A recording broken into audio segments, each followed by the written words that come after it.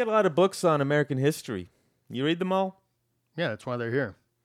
If you want to read a real history book, read Howard Zinn's A People's History of the United States. That book will knock you on your ass. Really? Yeah. Well, actually, Dr. Mary Grabar debunked Howard Zinn, so... Oh. Well, what about Anna Nicole Smith's The 69 Project? You mean Nicole Hannah-Jones' 1619 Project? Yeah, that's what I said, the 1619 Project. Well, actually, they both sucked. But Dr. Mary Grabar actually debunked the 1619 Project as well. So, suck it. Okay. Actually, we're going to have Dr. Mary Grabar on the show. Oh, cool. Yeah. Yeah. And rest assured, she's wicked smart. And you're wicked dumb. All right, let's go ahead and get started.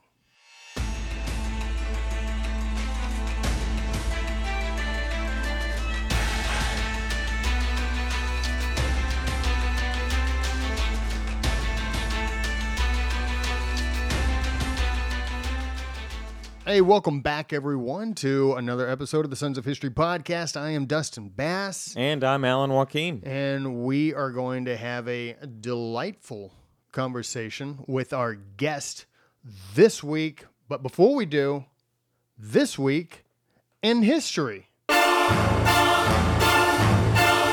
right, so I'll start with the This Week in History. Now, I can't give you a precise date because nobody knows for sure. Oh, but God! Yeah, but if you go back 2,500 years ago this week, and it should be September the 26th, which is this coming Sunday. Mm-hmm. Some people say the 27th, but we're going to do with the 26th for right now. There we go.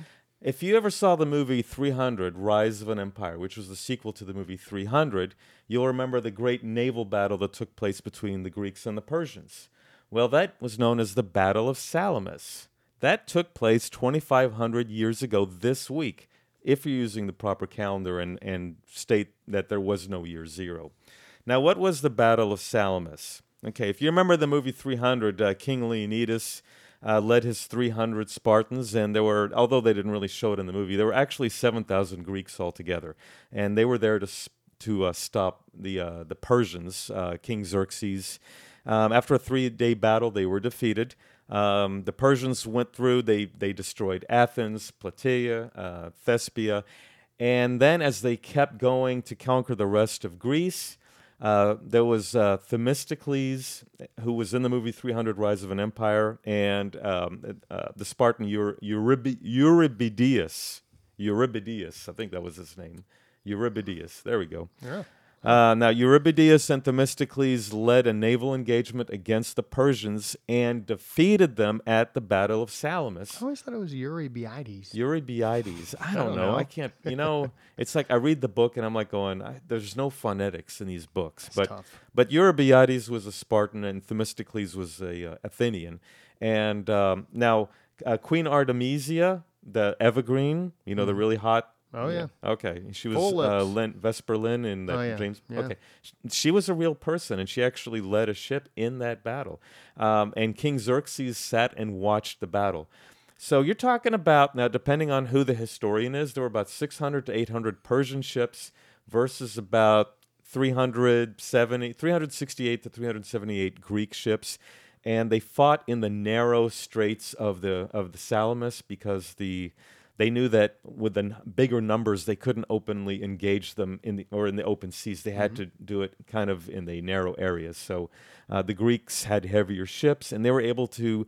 They lost 40 ships in the process. The Persians lost about 200 to 300, depending on who the historian is. It was a huge defeat. It was the high water mark for the Persians in the invasion of Greece in 480 and 479 BC. Well, there you go. So, yeah, it happened this week, 2,500 years ago. Beautiful. Well, my choice happens on September 22nd, 1776. There was a guy by the name of George Washington who needed spies to go behind enemy lines out in New York, and one of those spy volunteers was a man by the name of Nathan Hale. One day after a massive fire that broke out in New York City, he was arrested and sort of charged as a spy. The next day, they hung him up, and he died. Now, Apparently, not before saying that I only regret that I have but one life to lose for my country. So, pretty interesting. September 22nd, 1776. And in 1985, the Connecticut legislature officially designated Nathan Hale as the state hero. Pretty cool. Yeah, very cool. So that was This Week in History. All right, ladies and gentlemen, we are about to have our next guest. This is the second episode of the new season. Second season. Alan, are you excited about this next guest? I've been excited ever since you told me she was coming back on our show. I remember the first time we talked about Debunking Howard Zinn. I was reading this book, and I hadn't even finished the book, and I was like, we need to get her on the show. Absolutely. Yeah, and she graced us with a conversation last year, and she is back with us to talk about her new book, Debunking the 1619 Project, Exposing the Plan to Divide America. Are you ready, Doctor? I am ready. You want to show audience the book? You were holding it. I think you know what it looks like. Well, it's going to show a screen. It's going to show a graphic, Had you watched, the most recent episode, you'll know that there's a graphic up there. But, I'm always prepared. I'm always ready. Are you ready? I'm ready. Let's get started. All right, let's do it. All right, just to do you a favor. All right, everybody, we've got Dr. Mary Grabar on the line. Dr. Mary Grabar, how are you doing? I'm doing great. How are you? We're doing pretty good. Fantastic.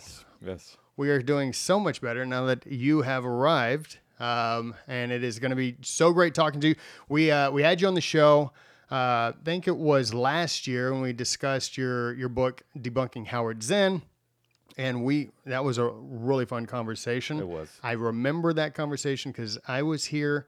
You were at your place. She was at her place. Yeah. But somehow we all came together. I was at home, I think. I don't know if I was sick or I was on call, but this time, when he told me that we're going to have you back on the show, I made sure I'm not on call. I'm going to be here. So that's why we can have a much better conversation. And I have been looking forward to this for quite some time. So we are obviously going to be discussing your new book. Came out September 7th of this year. So it is just now out, Debunking the 1619 Project, Exposing the Plan to Divide America. I got to ask you, thus far, we're only a couple of weeks into your book being released. How has the reception been to your book? Well, it depends on if they're, people who are my enemies are just ignoring it. And I found the same thing happened with the Howard Zinn book until I was a panelist at the White House Conference on American History a year and a day ago, sadly, when, Donald Trump was still president. I still remember that day fondly. And then all the leftists came out of the woodwork and accused me of, attacking the poor Howard Zinn, who'd been dead for 10 years and so forth, which is irrelevant. But I was on Fox and Friends this morning, and there seems to be a demand for the book because the Amazon sales improved quite a bit. So that got a lot of traction. People are buying it. I think they hear about it, and I think they're wanting to have a resource that they can go to because they know that the 1619 Project, which is being slipped into their schools, is just absolutely toxic propaganda for their kids. Well, I was going to say that anybody who's listening and watching, these two books are required reading, the 1619 Project and Debunking Howard Zinn. Now, this is how I discovered you, Dr. Grabar. I read this book. I saw that it was recommended. I read it, and before I was even finished, I remember telling Dustin here, we need to interview this lady. Yeah. So these two books, I am telling you, this needs to be required reading for everybody. So there's a lot of homeschooling going on right now. Parents, buy these two books. Amen. So, okay, now let's begin. Now, the 1619 Project. wanted to ask, what are some of the deliberate lies, the half-truths, and I'm sure there's got to be some truths, maybe, kind of, I'm not sure, but could you tell us what some of the lies, the half-truths, and some of the stuff that is factual in the 1619 project that you address in your book? Yeah, well, I think we can start with the big one, which is that slavery here was unlike anything that had ever existed in the world before. And that's the title of one of my chapters, because of its slavery has existed as long as we know, as far back in time as we can go historically. Slavery has been around. It's been an institution. It's older than the oldest profession probably, and it was practiced worldwide. It's been justified by the major religions. I don't think there's anything in the Bible against it, nor in other religious texts. It's been accepted as part of the normal course of human existence for most of time. It's relatively recently in history, in world history, that the idea of enslavement has been seen as a crime and something that should be abolished. So that right there is false. And if you are a student and you read the 1619 Project and you have no other knowledge about history, you would think that that slavery was something that was invented by the colonists and deliberately instituted here, deliberately practiced in order to gain wealth, and that it wasn't being done anywhere else in the world. One of the truths is that, yes, people did profit from it. But the half-truth, or what's left out, is that there were also Black slave owners. That's not mentioned, and it's not mentioned that the other Africans are the ones who initially captured the slaves. They did the raids, they captured them, sold them to the African or Muslim middlemen, who then marched them off to the coast, put them in the barracoons, where many did not even survive. The conditions were so horrid. And that's when the Europeans came and purchased them. So this notion that the Europeans went into the hinterland and just kidnapped, which is the word that's being used in the 1619 Project, kidnapped these Africans, is historically wrong. It has only been tried a few times. That was by the Portuguese. And each time they did it, they just got slaughtered. And so they relied on the Africans to capture these slaves initially. Sometimes they did employ the services of warrior tribes like the Imbangala, who went into Angola and helped them, but by themselves, they just could not do that. So those are some of the big things. And I think the reason that those fallacies are promoted is because the author or the creator of this whole project, Nicole Hannah-Jones, wants to make this a Black versus white issue. So Blacks are the only ones who are enslaved, and the only enslavers are white people. And that's the setup that she gives. So those are, just a couple of the big ones. I can go into Thomas Jefferson and, what's said about him. And there are, many other parts of the 1619 Project that are just factually wrong. So, speaking of Thomas Jefferson, in your book, you mentioned that Thomas Jefferson is sort of seen as the linchpin for the 1619 Project. How is that, and why do you think the creators pinpointed him? Yeah, well, Thomas Jefferson has changed in reputation generally, according to textbooks and historians that tend to be on the left. He was known as the Apostle of Liberty because he wrote the Declaration of Independence, or largely did. And he was a promoter of freedom of conscience and religion, and was seen as someone who, was a proponent of freedom. That has changed by virtue of the simple fact that he owned slaves. So it's a very simplistic equation. You cannot be an advocate of liberty if you own slaves. So he has been cast as the ultimate hypocrite because of his ownership of slaves. And of course, he is presented in the 1619 Project not only as a enslaver, but one of the worst, that he owned slave labor camps, evoking the images of Nazi concentration camps and the gulags of the Soviet Union. And he was like the other enslavers who often worked the slaves to death. He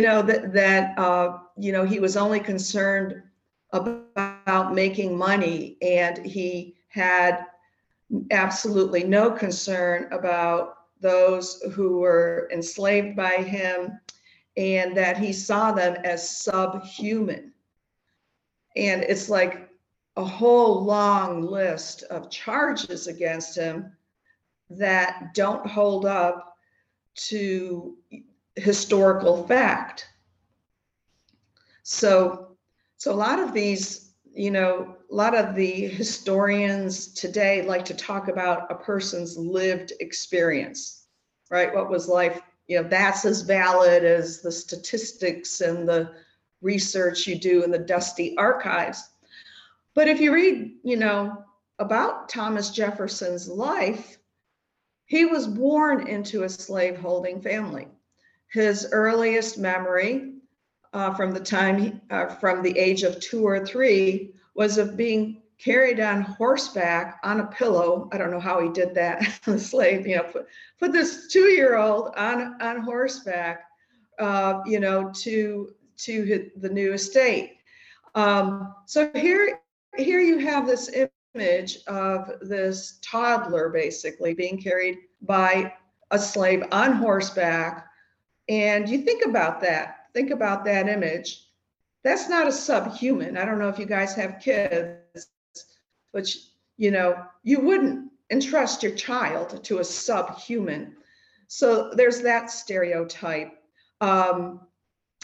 Jefferson, when he came of age, his father had died when he was 14. He was entrusted with the care of these people. It was a responsibility.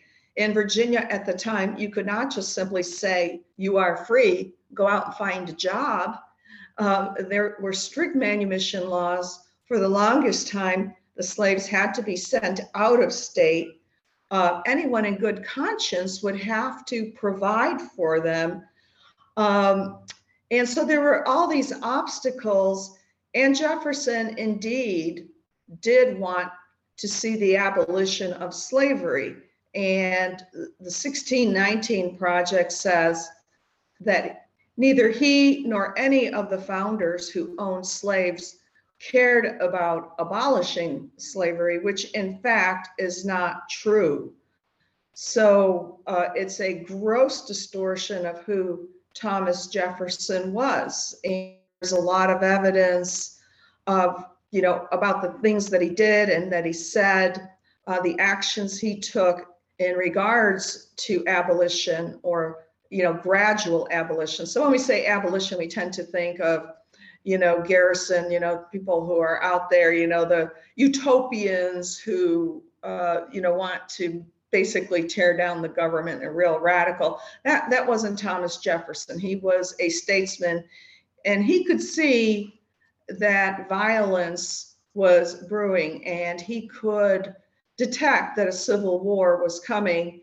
And he knew also that if he took actions and they were the wrong actions, it could actually exacerbate the problem and make things worse for slaves and prolong the institution of slavery in terms of how long it lasted.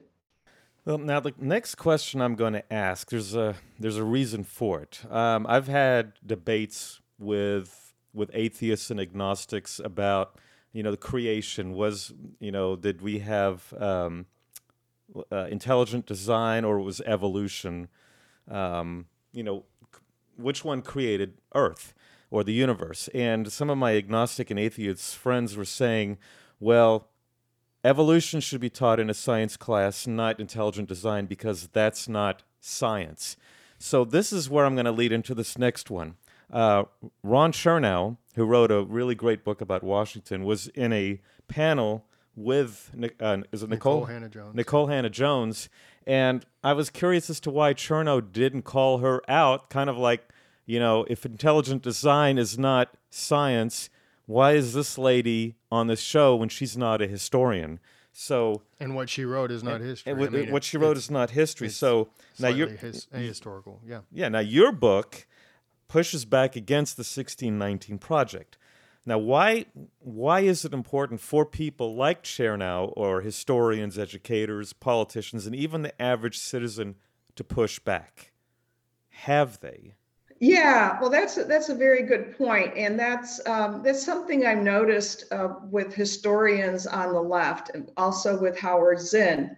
So they are critical, like Michael Kazin was, and lambasted A People's History of the United States in Dissent magazine. But as soon as Mitch Daniels it was learned that he had wanted to prohibit its use in public schools, then they jump to the defense of the leftist, even though they know that their scholarship is shoddy or it's just completely false,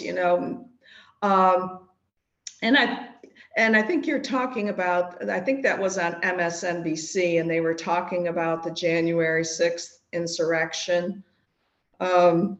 And David Blight was on there, the biographer of Frederick Douglass.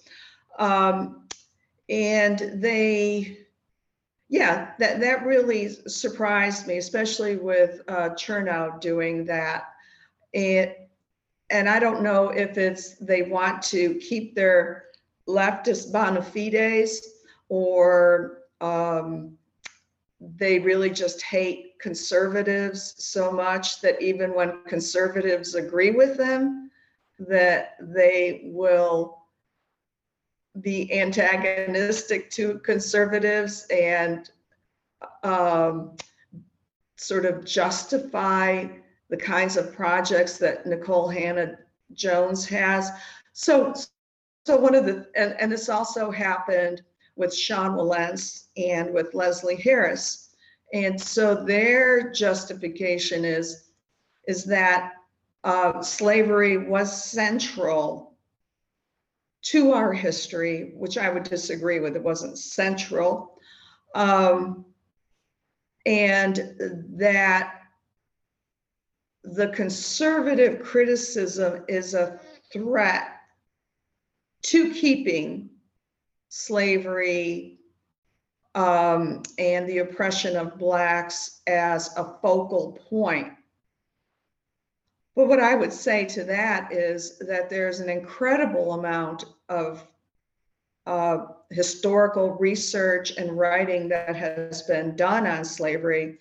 The president of the Alexander Hamilton Institute, where I am here, resident fellow, Robert Paquette, is one of the best known historians on slavery. He was a student of Jean Genovese.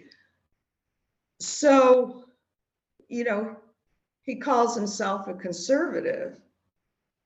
So there is a tension on slavery, but I think it's just an excuse, and it really is shameful, in my opinion, that someone would stoop that low, and maybe in order just to get a spot on television, or to oppose conservatives.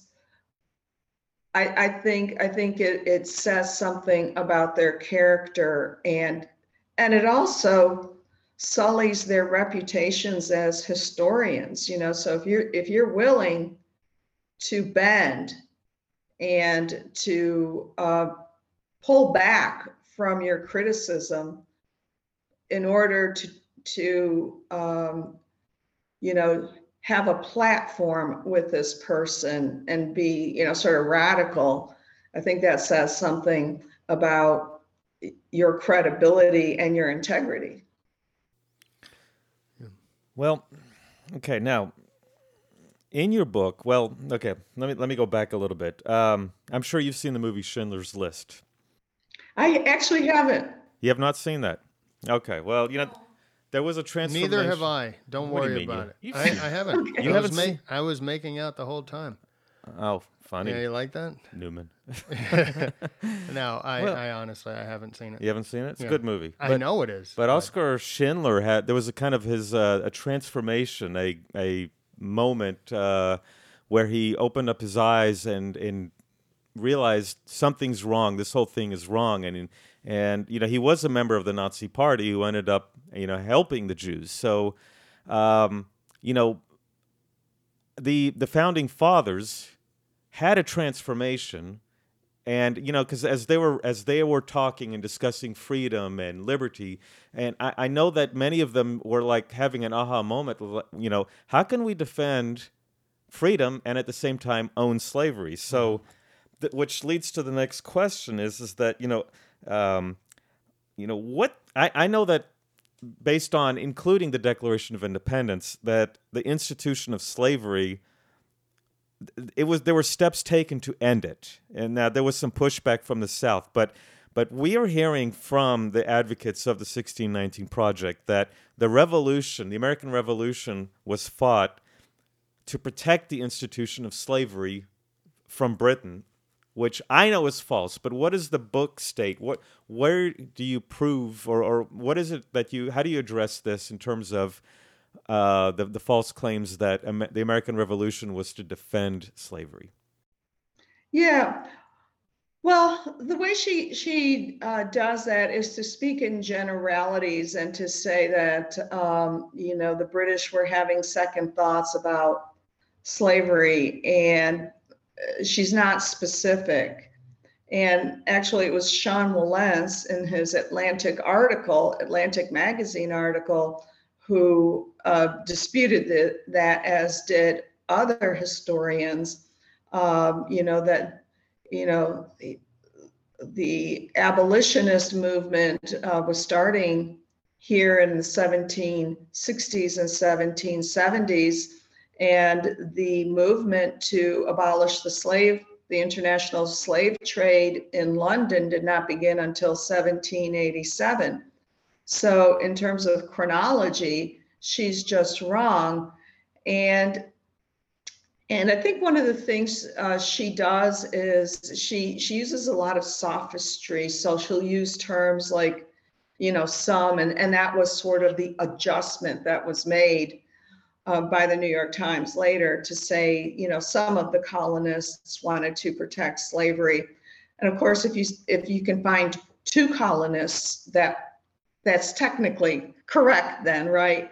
But the fighting had started, and a year before, there's no justification in terms of specifics in the 1619 Project that to back up the claim that the colonists were worried because Britain was on its way to outlawing slavery. So it's all very vague, and it doesn't comport with the history. Well, and another thing I was going to state is Thomas Sowell. I love reading Thomas Sowell, and he's written a lot about slavery, and I was surprised when I first read some of his works where he said that India and China had more slaves than the entire the Americas, North and South America. So my next question is that and we mentioned this earlier about America being portrayed as having a monopoly on slavery. Didn't America and Britain, weren't they the ones that helped lead the way to end slavery, at least in the Well, West? yes, of course. Um, yeah, so it was the Quakers who were first prompted by, I think, these Germans in Pennsylvania, and the Quakers were slave owners, and so you already start having that in the early 18th century, this movement to end slavery, and it emerges from the Western tradition. So even within the institution of slavery, you have the church fathers who are like St. Basil saying, that there is a code of morality or ethics for slave owners. So within this institution, they say you should try to keep the family units together.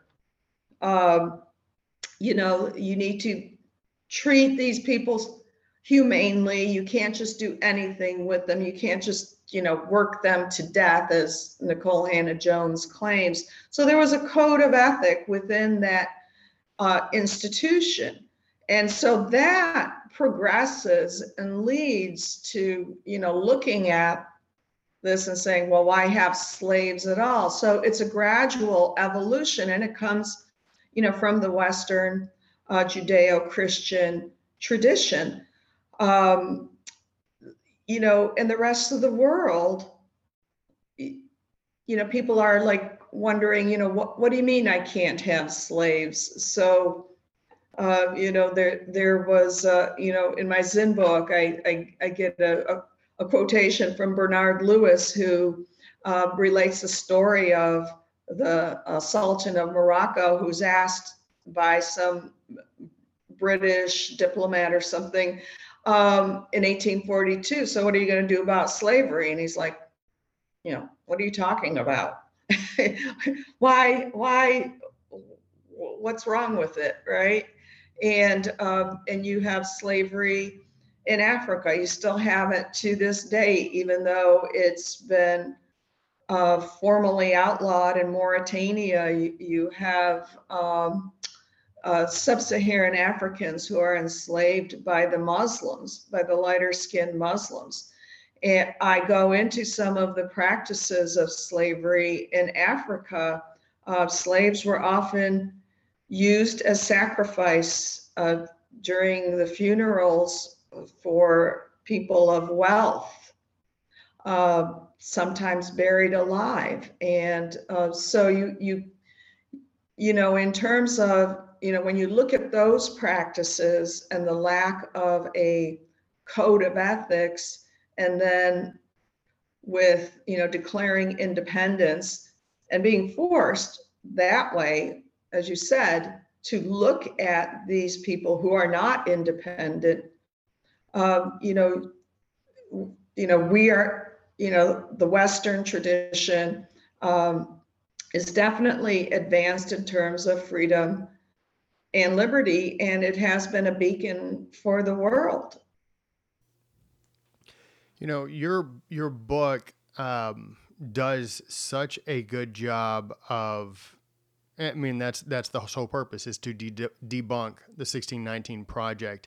And what I thoroughly enjoyed, among many things, about your book is that it wasn't a Mary Grabar commentary. It was, I'm pulling from all of these sources, contemporary sources, and numerous historians that have already done all this work, that in order to write something like the 1619 Project, it requires you to ignore all of those historians, and it also requires you to ignore a lot of what the contemporaries were doing, like the Founding Fathers, and all the work that they were doing before 1776 to end the slave trade, including Thomas Jefferson, and including George Washington. But I want to ask you this, and in my review that I did of your book, I pointed this out because I thought it was important. We noticed that you pulled from historians across the political aisle, left, right, and center. Why was that important to do? Well, I want to be fair, and and I want to acknowledge the work that these historians do. So, if David Blight gets on MSNBC and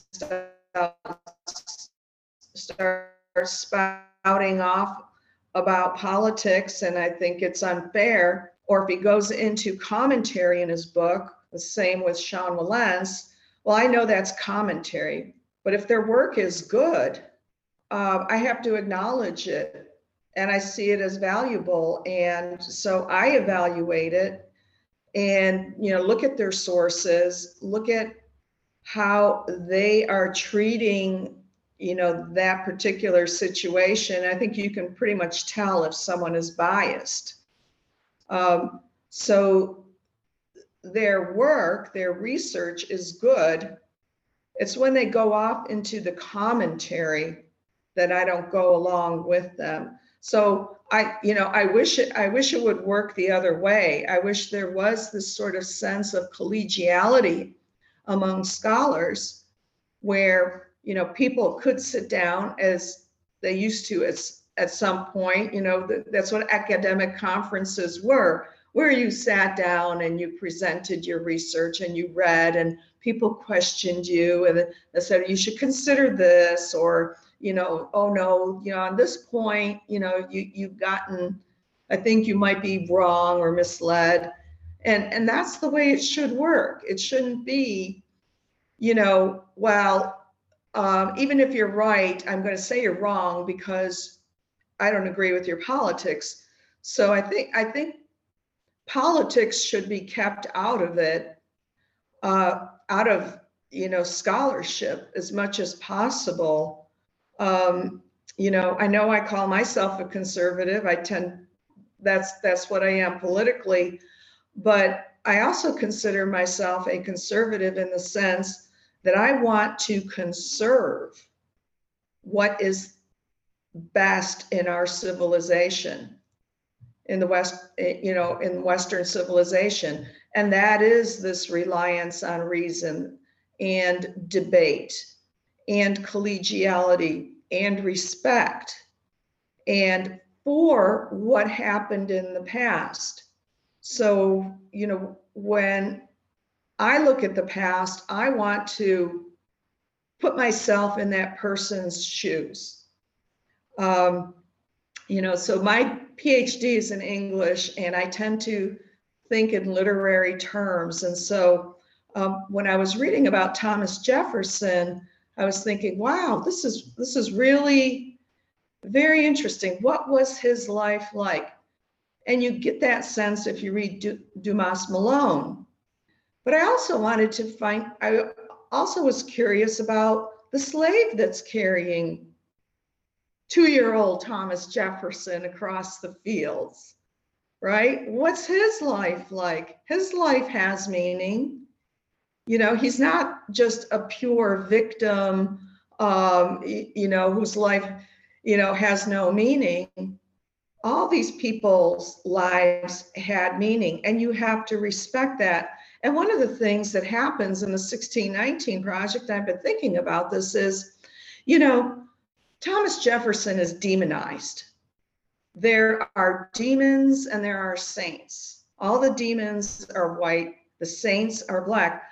But the saints are just victims. And you don't get a sense that these are real people. They're not just, complete victims who are constantly whipped. I mean, they had some agency. They had aspirations. They loved, they were fully human. And I think the big crime of the 1619 Project is that it dehumanizes everyone.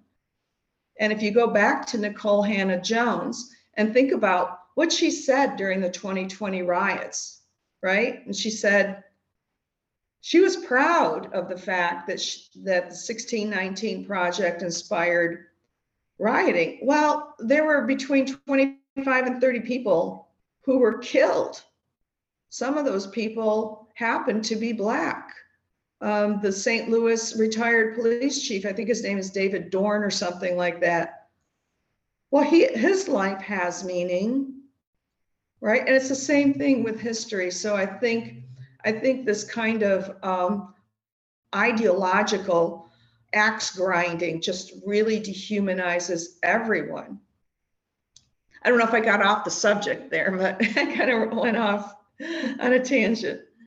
No, I think that was, I think you answered that fine. I mean, you're pulling meaning from all the historians, and I think it was, to me, it was like a breath of fresh air to see, because there were a number of historians that I noted in there. I'm like, okay, I know this one, leans left. I know this one was center. I know this one was right.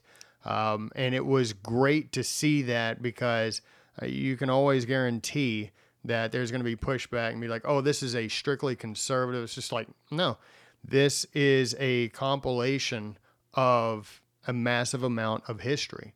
And that was just the great thing about this book. Now, I have one more question left, unless something has come up upon you. No, I'm enjoying. I am enjoying this discussion. I would love to just sit and have a beer with you, do like a beer summit, and just talk about this for hours. We do need to have a beer summit with all the historians that we've had conversations with. That would be absolutely stellar. But I do have one last question. You dedicate your book to Eugene Genovese. Why him? Who is he? Well, Eugene Genovese is someone that I knew in the last 5 years of his life when I was teaching at Emory. He died in 2012. And as I mentioned before, he taught Robert Paquette, who is the president of this institute. And he also taught Douglas Ambrose, who is one of the other founders. So there were 3 founders of this institute, of the Alexander Hamilton Institute, who were teaching at Hamilton College, and two of those were Gene's students. Gene was, I don't know, I just really, if you met Gene, you would love him. He was just a great guy. He was funny. He had this dry sense of humor. I think he had a moral compass. He could see through things. And of course, you may know that he was at one time a member of the Communist Party, right? And I guess he was kicked out, or he left because he said he zigged when they should have zagged. He wasn't following orders, and he had a conversion. He returned to Catholicism at the urging of his wife, Elizabeth Fox Genovese. And so I admire him for that. I used to tease him. One time we would have lunches about a few times a year, and once I brought this book from his radical days when he was leading a teach-in or something. But I also, what I admire about his kind of scholarship is that he, even during his Marxist years, he was true to the evidence. So in 1969, you may recall, there was this meeting of the American Historical Association where I think it was Howard Zinn and some other historians who wanted to put out a statement against the Vietnam War. And they felt that as historians, they had a moral duty to speak out. And Gene, even though he was a Marxist then, was a dedicated historian. He was principled, and he said no, because once you start becoming an activist as a historian, you start changing the evidence. You start manipulating and you start lying. And that's exactly what has happened since the 1960s. And we see it manifested, especially in Howard Zinn, who really wanted to do that. So I admire him for having done that. And when you read his works, he acknowledges the complexity of the institution of slavery, and he seems to have tried to understand all the people that are involved. He can, as I have a line in Debunking the 1619 Project, where he says, for all the horrible things that the slave masters did to their slaves, you have to acknowledge that they warned us about totalitarianism. So there is good and bad in all people.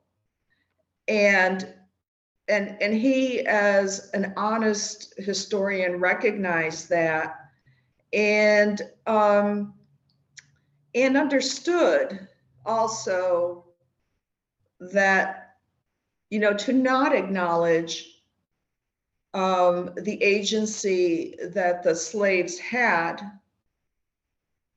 with their limitations, there was bargaining, there were rewards, there were masters who, were horrible. There were others that used, a combination of rewards and punishments. So it's all very complicated. And so he was honest to the material and worked with it rather than manipulating it and using it for his own purposes in this kind of egotistical way as a crusader.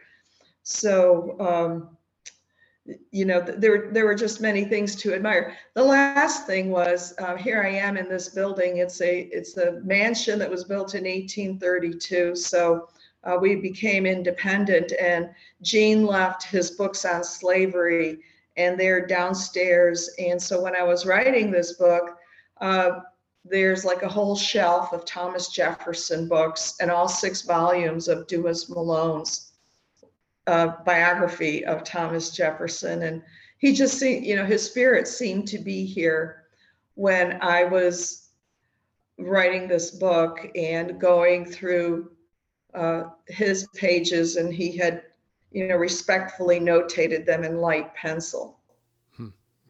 Nice. Yeah, I needed respectfully notated in light pencil in my books because I jab in ink. Well said and well deserved for that dedication. And Dr. Grabar, thank you so much for all the work that you're doing. And I'm so glad that Alan came across your book, and now we've had you on the show twice. Yeah. So it's just been great. Yeah, I tell people, everyone who will listen, you need to read these books. You just because I can't tell you how many times I've had discussions just about Christopher Columbus alone. And, I've used your information, and people were like, what? What do you mean? I'm like, yeah, look it up. And I've had people, like, as you mentioned about how Howard Zinn used the ellipses. Mm-hmm. Yeah. And they would quote me word for word, and they would put the ellipses on there saying, okay, this is what Columbus said. And I'm like, no, he didn't. And then I would sort of did. Yeah, I would whip out like his journals and said, this is what he said. I said, this was, so thank you, because I can't tell you how many times you've saved my neck. Yeah, because it's so important. It is so important because Alan and I, we already know, and I think, probably a vast majority of people already know that to an extent, these books are not going to be read by one political aspect of of the country, but from the right, or at least conservatives and moderates who will read these books, to an extent, your books will get over to the left via conversation. And I think that's incredibly important. So thank you again for all that you're doing, Dr. Grabar, and thank you again for being on the Sons of History podcast. Okay, well, thank you. It's been a pleasure. Well, Dr. Kevorkian, that was a great interview. It was worth the wait. I'm glad you got her back on the show. I am too. And Dr. Kevorkian is the name that I use for you. Well, I would prefer Dr. Doolittle. Actually, you should be Dr. Doolittle because you're such a massive fan of the Doolittle Raid. well, that I did get to become friends with one of the last living Doolittle Raider and his daughter. So, Yeah. yep. Absolutely. Yeah. I will tell you this, ladies and gentlemen, regarding the 1619 Project book, the Debunking 1619 Project, I honestly can't advise you enough to read this book. Not only because it's going to give you a rundown of debunking the 1619 Project, but it will introduce you to a number of historians that you should be reading, especially if you're wanting to know the history of slavery. And so it is a very powerful book. And that was one of the things that struck me, is that there was so many sourced writing in there. It was like so many quotes in there. It wasn't, Dr. Mary Grabar, this is how I feel and this is how I see it. And like, no. She went straight at the accusations and debunked them via historical fact. Mm-hmm. And that was it. So and now these books of hers are a manual, because we all have to take up, I guess the term is take up the mantle, and defend our country, defend Western civilization, because the United States is a great country. Do we, have we done things wrong? Has this country done things wrong? Of course, and and we've done a lot right. have talked about them, but when you compare, but you don't destroy progress in the name of progress. Right. I mean, you don't. Okay, granted, yes, there is the sinner, but you look at what they have accomplished. What they have created, what they've left for us—a great country, freedom. Everybody is fallible. I mean, I think the last person that was without sin lived about 2,000 years ago. So and lived only about 33 and a half years before they killed him. Yeah. So the state killed him. So hello. So you can't just sit there and look at the person who was the sinner and say, okay, forget about, the things that they built for us that we cherish to this day. Exactly. So we all have to stand up and defend our country. And, Dr. Mary Grabar gives us each the manual to put up the fight, do just the armor that. and the sword. Yeah. And speaking of books,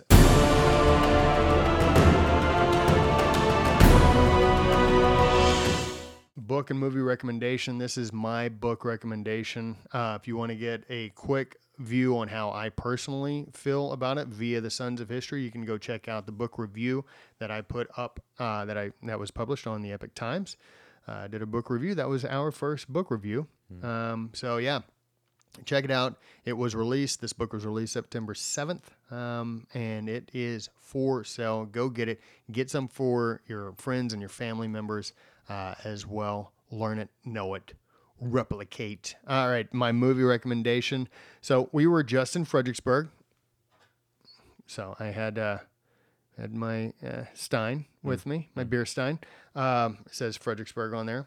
And the people of Fredericksburg were awesome. Everybody was great there. And while I was in the hotel room, what movie was on? The Hunt for Red October. Love that movie. If you've never watched that movie, it is one of the best Cold War movies that you're going to come across. Sean Connery, Alec Baldwin, Scott Glenn, James Earl Jones, and a list of other great actors. Fred Thompson was in that. Fred Thompson is in there, yeah. And I always love it when he's in movies. He's so, just chill. Is the camera even rolling? Yeah. And you could tell that that's just how he is in real life. Great movie, and actually it was based off of Tom Clancy's debut novel. So pretty great stuff. That's my book and movie recommendation. I watched Friends while I was in Fredericksburg, but because I was with friends. Wow. That was Trying to save it somehow. You can't. All right. Okay, now my book and movie. Let's start with the Mm-hmm. book, Debunking Howard Zinn. Now, I let him do that one. I'm doing this one. Oh, you let me. Thank you. You're quite welcome. You know, listen, I can't say enough about this book. You know, I get into debates all the time with people. And, you know, like, I'll give you an example. Christopher Columbus. Christopher Columbus is one of the, I think it's the first chapter. And I can't tell you how many times I've had debates with people who cited Howard Zinn every time. And they would quote word for word from Howard Zinn. Yeah. Or who Howard Zinn plagiarized from a Dutch communist by the name of Koenig. Howard Zinn is one of the reasons why we have so much anti-Americanism and anti-Western civilization in this country today. Yeah. If you want to combat it, you need to read Debunking Howard Zinn. Right. I can't say it enough. You know, if you're homeschooling, it should be required reading. Yeah. So, now for the movie. Now, I mentioned this earlier. Again, it depends on which calendar you use, because I think the Greeks used the wrong calendar. But if you use the one where there's no year zero, 2,500 years ago this week was the Persian rampage through Greece. When they burned Athens, you had earlier in this month, you had the Battle of Thermopylae, which was seen in the movie 300. Mm-hmm. But the movie 300, Rise of an Empire, which came out later, it has Eva Green, who plays Queen Artemisia. I think that's her name. You had Lena Headey, who played the Queen of Sparta. She was. Don't ask me, man. She was in the Game of Thrones. Great. Lena Headey. Never watched her. Not Headley. Headey. She's in there. A couple other people. The guy who played in the movie 300, the guy who played Ephialtes, the guy who played Xerxes, they're all in it. But it's a historical fiction in that, you know, they've got the right characters. Themistocles is in there, Artemisia is in there. They kind of fictionalize it a bit, but it's a real battle. It's like a Howard Zinn version. Something like that, yes. But you know, it's not as good as 300, but for those of us who are history buffs, if you want to know about the Battle of Salamis, which took place this week, 2,500 years ago, watch it. That's the big naval engagement. That was a real naval engagement, and it was the high water mark for the Persian invasion of Greece in 480 and 479. So, yeah, watch it. Again, it's not great, but you will like it nonetheless. Well, our lights are going out, so let's turn out the lights on this show. Alrighty. Where can people find us? Well, they can find us on our very own website, www.thesonsofhistory.com. Lights are going out all over the place. I know. All right, I'll make this quick. We're also on Facebook, Instagram, and YouTube. Like us on Facebook, but subscribe to us on YouTube. And also like us or whatever. Follow us on Instagram. Absolutely. Absolutely. I mean, I'm telling you.